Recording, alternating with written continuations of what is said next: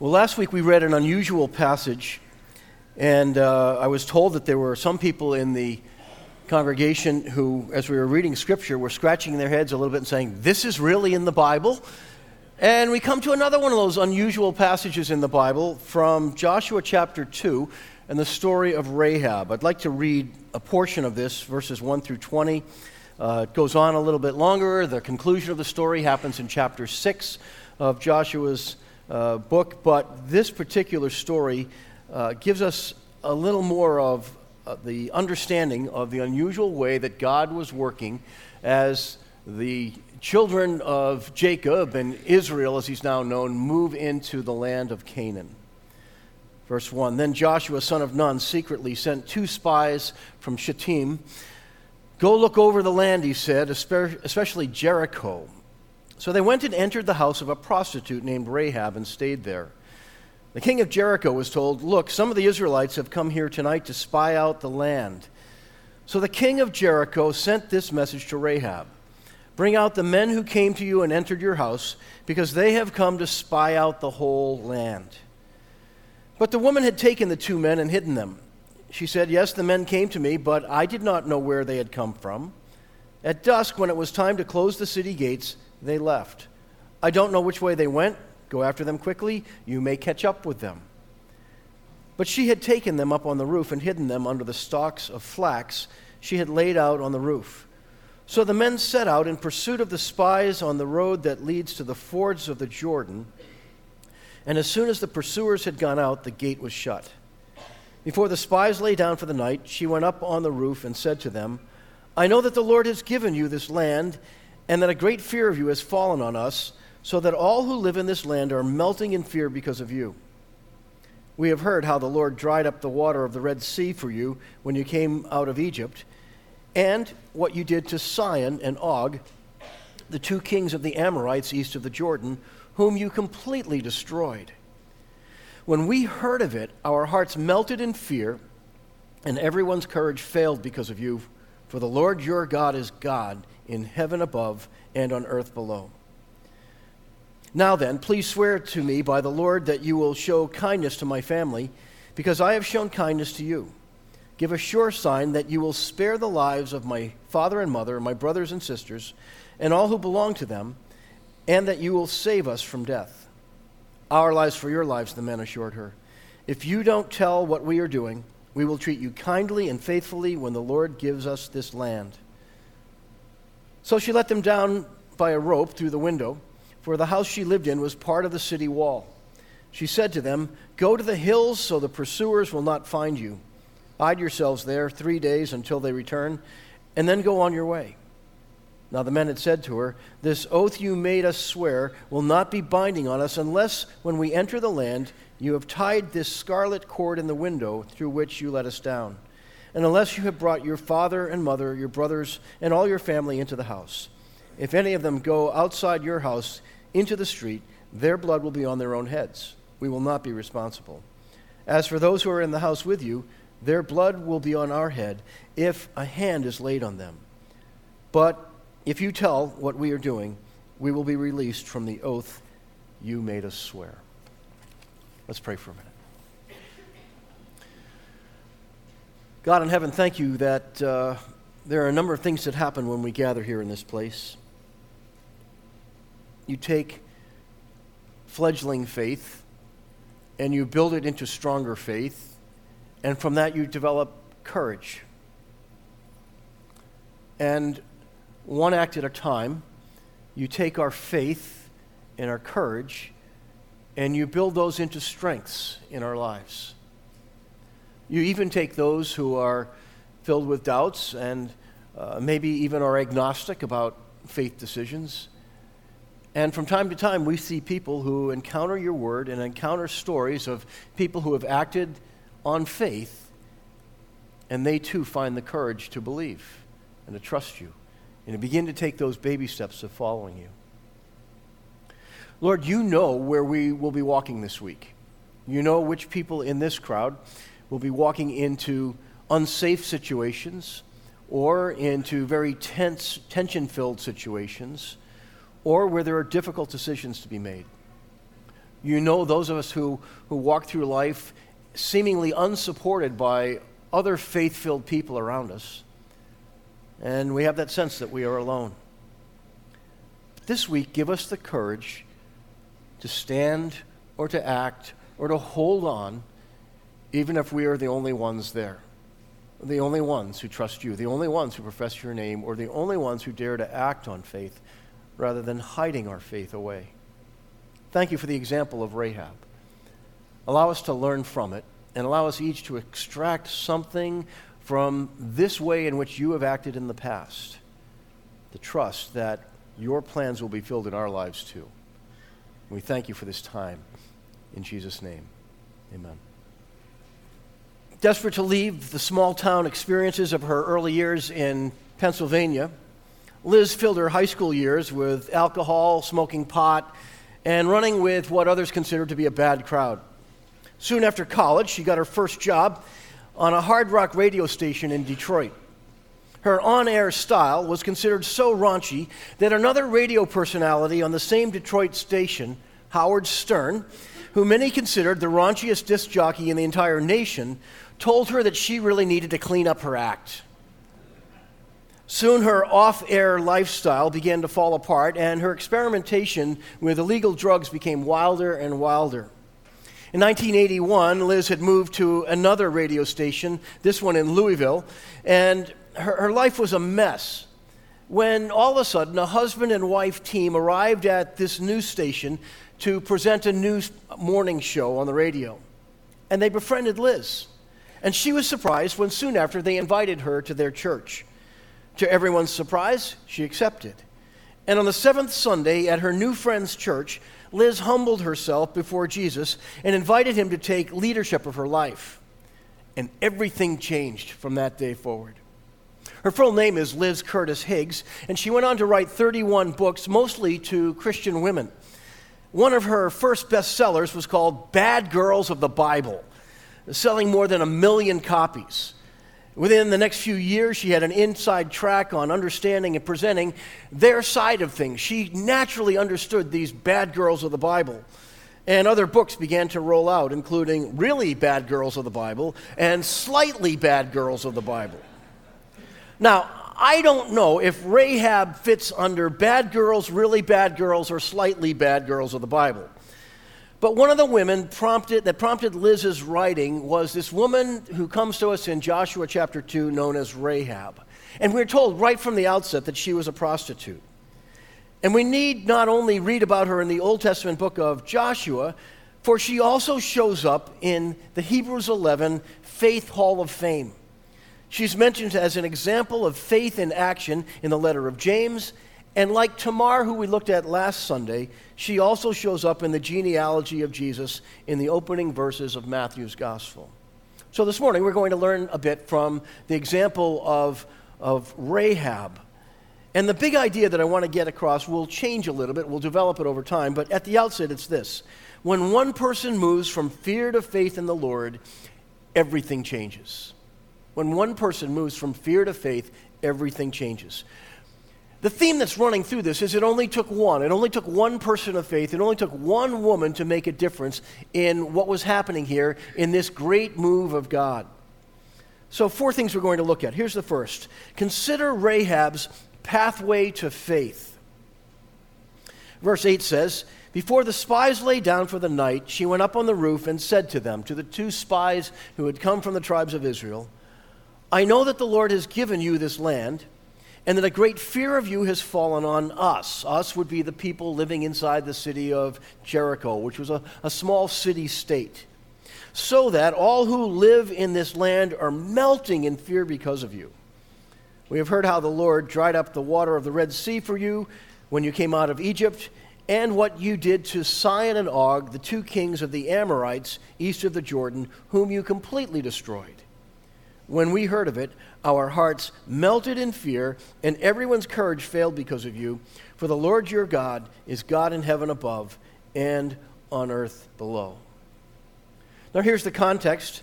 The people of Israel had been wandering for 40 years, and they had now completed that 40 years of wasted time, and a whole generation of people had died off. The next generation was coming up, and the great question was, would they melt in fear too when great obstacles came before them, or would they be people who would move forward in faith? The Lord had promised to give the land of Canaan to Abraham's descendants 400 years earlier.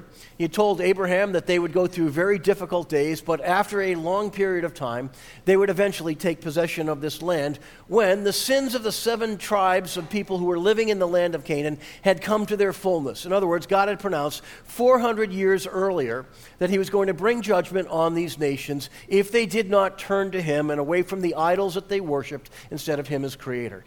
You might be tempted to look at this and say, oh, here's another Old Testament example of where God's judgment breaks out and there's no mercy. Wrong. We would be absolutely wrong if we come to that conclusion. You know why? There were 400 years of opportunity before God had announced to Abraham what he was going to do. And over 400 years, there had been no change in this land. The first time that the Israelites approached the land of Canaan 40 years earlier under the leadership of Moses, he had sent 12 spies into the land, and they'd gone all through the land of Canaan. 2 of them, Joshua and Caleb, came back saying, this is an amazing country. They described it this way, that it's flowing with milk and honey. That's a euphemistic phrase that is meant to describe blessing after blessing, richness of produce, of vegetables, of fruit, everything that you could want was there. But the other 10 spies noticed the walls outside of a number of these small city-states and said, we can't possibly conquer these people. And they shrank back with fear. And when these 2 reports were given to the people, the majority report won, and that generation failed to go into the land. They refused to follow Moses, and so God announced that they were going to wander for 40 years. All jokes aside, they weren't lost in the desert. All jokes aside, God hadn't forgotten what was going on. He knew exactly what he was doing. But he was raising up a next generation of people who would have greater faith and who would be able to act with clearer precision than their parents' generation had. And now, 40 years later, the Lord was leading the people back to Canaan with Joshua now as their leader. And Joshua had sent 2 spies into the city of Jericho for reconnaissance. Jericho was a walled city, and earlier the spies had considered this to be one of those cities that was formidable. It was unconquerable. The 2 spies entered the city, and they quickly found lodging in the home of Rahab, who we are told was a prostitute, whose home was also located on the wall. In other words, probably the outside wall of the city was incorporated into her home as the back wall of her home, and there was evidently a window from that wall that led down to the ground. It is likely that her home was the closest thing to an inn that they could find. Here's what we discover early on as they entered that home. We discover what Rahab heard.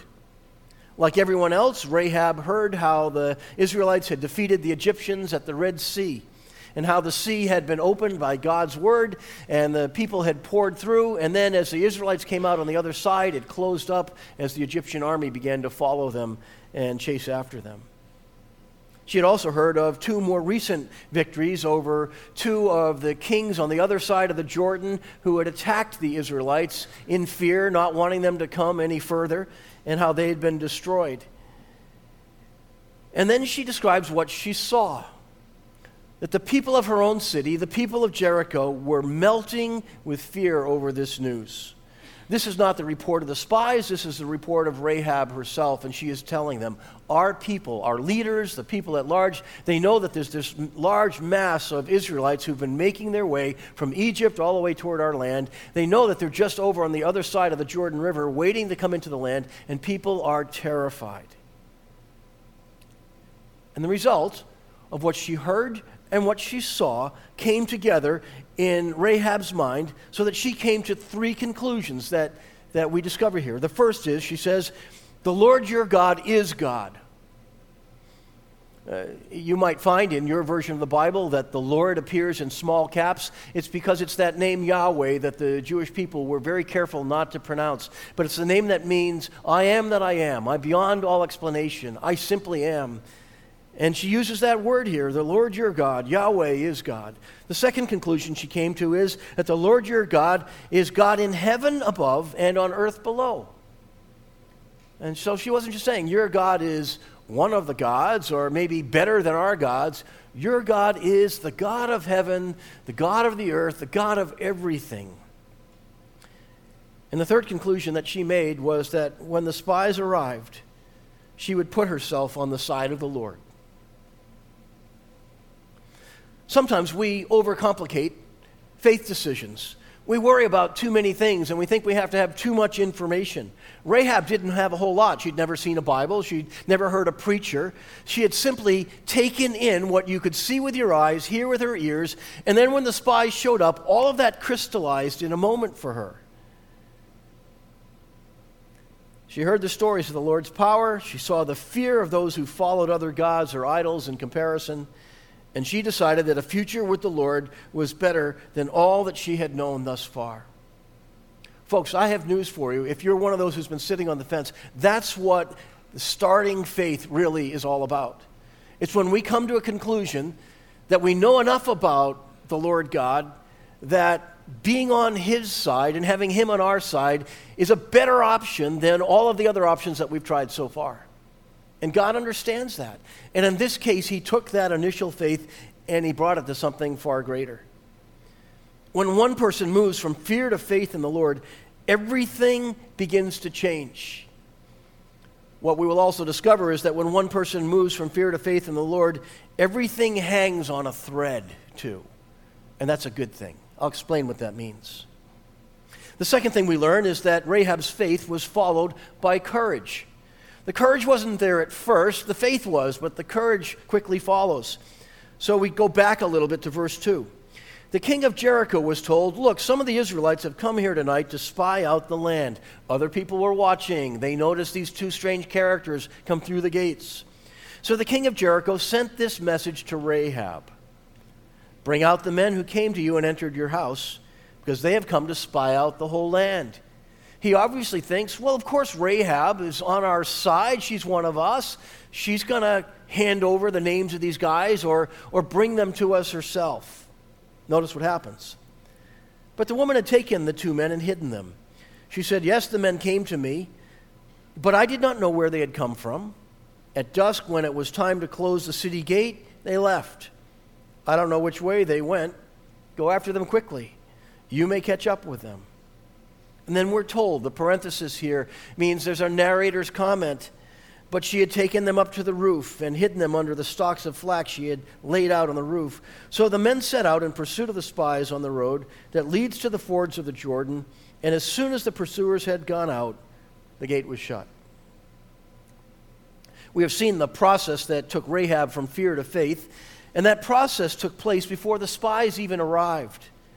But it crystallized in that moment when they presented themselves to her and she figured out who they were.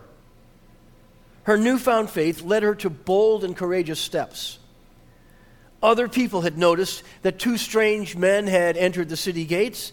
Somehow the news got to the king of the city-state of Jericho, and he sent a message to Rahab. This probably meant he had spies on the lookout, even within the city, knowing that these Israelites were camped just over the Jordan, wondering, when are they coming our way? Be on the lookout for them. But by the time he sent word to Rahab, her allegiance had switched. She had come to that conclusion that putting herself on the side of the Lord and whatever He was up to was a far safer place than to be trembling in fear with all of those who are on the inside of the walls of the city. And she was now on the side of the people of the Lord from that moment forward. And so she decided to hide the spies. She boldly misled the king's men and sent them on a wild goose chase instead, with a story of them sneaking out of the city before the gates were closed at dusk, and so they head off towards the Jordan River to see if they can catch them before they would cross over. Now you might be wondering, what's going on here? There's deception and there's lying going on with this character who's lifted up as an example of faith. Think about it for a minute, though. Reconnaissance and espionage are as old as warfare itself. Those who are leading the battle always need information of what's going on ahead of them. They don't want to walk into traps. And so these two spies had come from the other side of the Jordan to Jericho to gather information. We don't know all of what they learned about Jericho's strengths and weaknesses, but that was what they were assigned to gather. We do know that they learned that the people were filled with fear, that the Israelites were coming, and fear over the greatness of their God. Rahab was their source. She gave them all the information she could about what was going on with the people of Jericho and their tremendous fear. And Rahab knew that her future was now aligned with whatever happened to the people of the Lord. It only took one to help the spies gain what they needed. Yes, Rahab lied. Rahab, we shouldn't confuse for her the moment of salvation when faith comes into her life with sanctification as everything gets cleaned up. I love this, that God uses her in her original state. There's not an all of a sudden complete transformation that takes place. And she resorts to what she knows. And so she lies and she deceives and she joins the spies and their team. And in that moment, something supernatural and wonderful happened. The house of ill repute became the house of the Lord in that city. And the spies were safe there. And they were protected because they were united with Rahab over faith in that moment.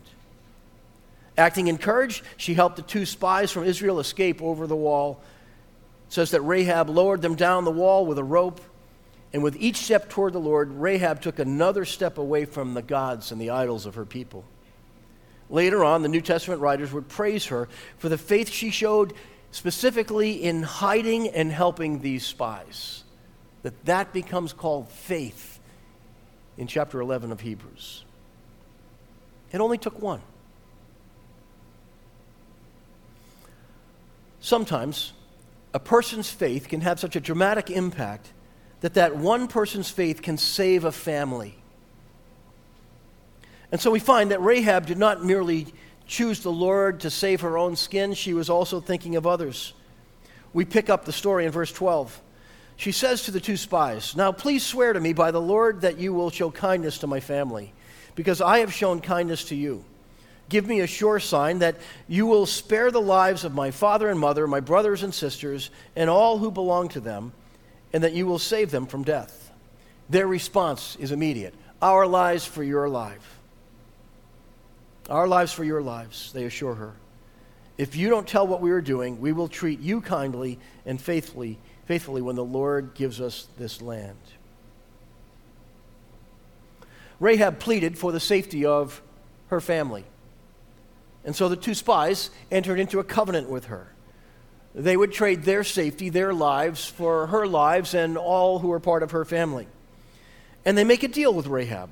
They promise to protect Rahab's household on the day of the invasion of Jericho. Of course, they didn't know exactly when that was coming, and she didn't know exactly when that was coming. But every family member who was to be safe through the collapsing of the walls and the invasion of Israel's armies would have to be inside her house. And she asked for a sign that they would know which house is hers. And they told her, "Take this scarlet cord of yours and tie it in the window of your home." So Joshua's army was instructed to protect the home with the scarlet cord. And Rahab then tied that cord in her window. The final part of the story is told in Joshua chapter 6, that on the day when Jericho fell, Rahab and all the family members in her house were spared. But the city itself was destroyed. Think about it for a minute.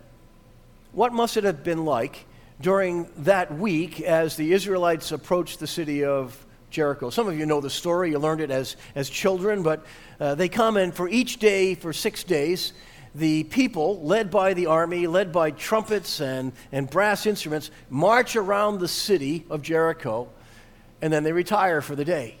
And then on the 7th day, they are instructed to march around the city, this time not in silence, but to have a great shout at the end. After marching around the city 7 times, the trumpets blow, and the walls of the city begin to crack and crumble and fall, and the Israelites march into the city. So imagine what it's like if you put yourself in the place of Rahab's family members for the first 6 days. And she calls them all together and says, the Israelites are approaching. Get inside the house. You've got to stay inside the house. And they hear all of their neighbors calling out, you're not going to believe this.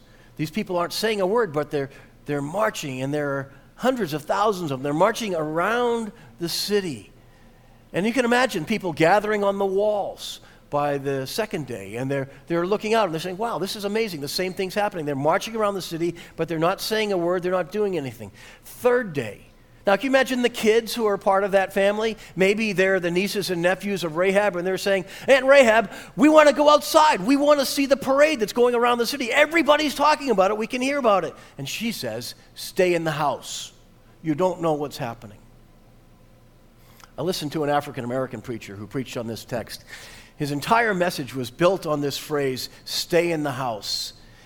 And the point that he was driving at was, when you know where the Lord wants you to be, the safest place to be is not the most attractive. It's staying in the house. Sometimes being in the church means to stay in the house. Don't wander off for something else, but stay with the people who know the truth, who will lead you in truth, who will coach you in that truth. Stay in the house. You get tempted by all kinds of other things that are enticing, that will attract your attention, but stay in the house. When we teach our kids, one of the most important things for us to teach them is, when it comes to faith, to stay in the house. Can I get you to say that with me? Stay in the house. It's one of the dominant messages of Rahab's story. And finally, the seventh day comes, and they understand the importance of having learned to stay in the house.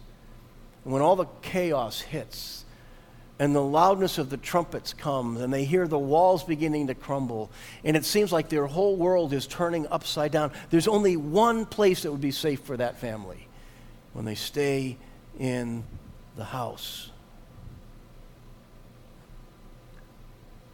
It leads to a final observation, though. We're not that different from Rahab. We're all hanging by a thread. And that's a really good thing. Let me explain that to you.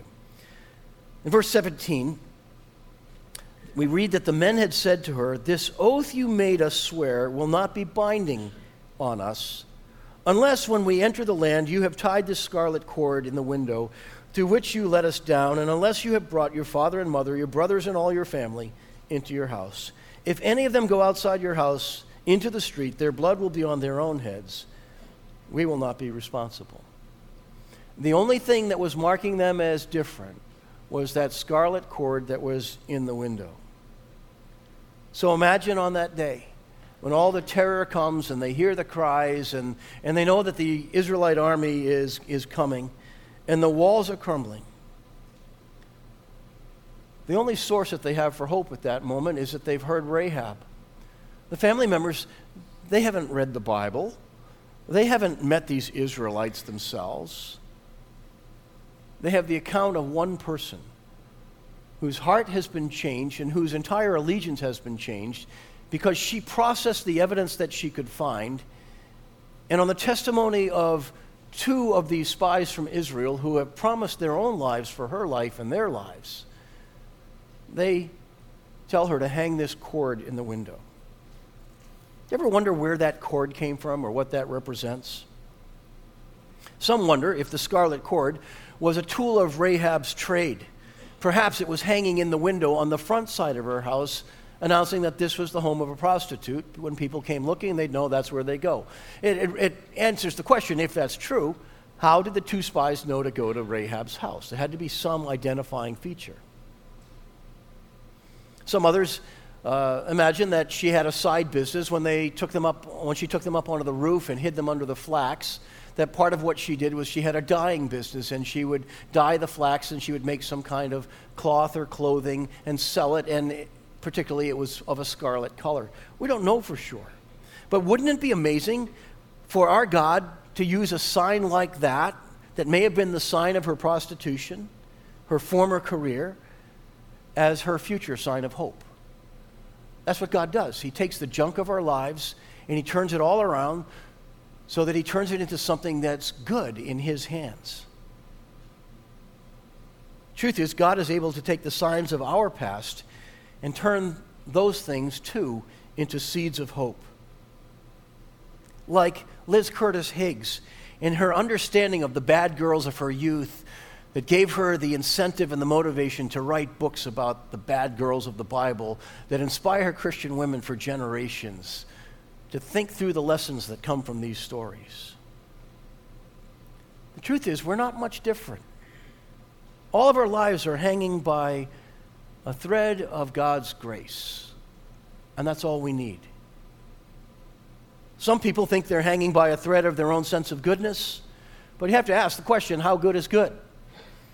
If you're new here, one of the things you'll get in the little gift bag that we give if you bring your information out to the welcome desk is this little booklet that raises that question, how good is good, that Andy Stanley wrote. It's worth reading, it's worth considering.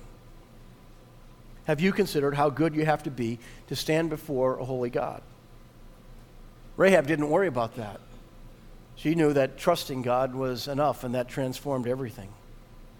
Christians are hanging on the thread of God's grace and forgiveness, that His word is good enough, and that He follows through on what He says He will do, that when we confess our sins to Him, He forgives us our sins. He gives us a new start on life. He doesn't expect us to be perfect before. He doesn't expect us to be perfect after, just to try to live into the grace that He gives us and to serve along the way. This scarlet thread leads all the way to the scarlet thread of Jesus' blood shed for us on the cross. As with Rahab, we are asked to make a decision of faith. And this is what we discover. When one person moves from fear to faith, everything hangs on the thread of God's grace. And sometimes all it takes is one in a family.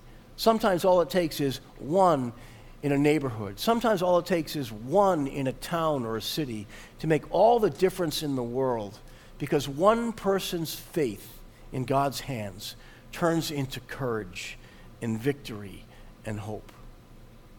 And that is as true today as it was thousands of years ago when Rahab bet the farm that hanging by a thread was the safest place to be when the thread comes from God Himself. Folks, take hold of that thread. If you haven't trusted in Jesus before, do it today. We're all hanging on a thread. The question is, which thread are you hanging by? Is it a thread that leads to His grace and mercy? Or is it the thread of our own goodness? And you're in a dangerous spot if you think that our goodness can somehow bring us all the way to a holy God when He offers a better plan. Let's pray. Father God, thank you so much for your grace and for your mercy. Thank you for the things that we've been learning through these unlikely characters who bring us hope today in our world. We live in a world that is marked by brokenness in so many ways, and it touches every life at some point. Thank you that we don't have to walk through life with pride, saying that our experience is greater than others, and aren't we thankful that we've never been touched by brokenness? Instead, we find that you meet us in the midst of our brokenness and you transform it. So thank you for including people like Rahab in the story of your grace. Unlikely people who use the only tools they know how to use, but who figure that standing in your grace and hanging by the thread that you hold out for us is enough. And God, I ask that you will walk with us this week, that you will guide us into truth, and that you will allow us to live lives that are filled with hope and courage and faith. In Jesus' name, amen.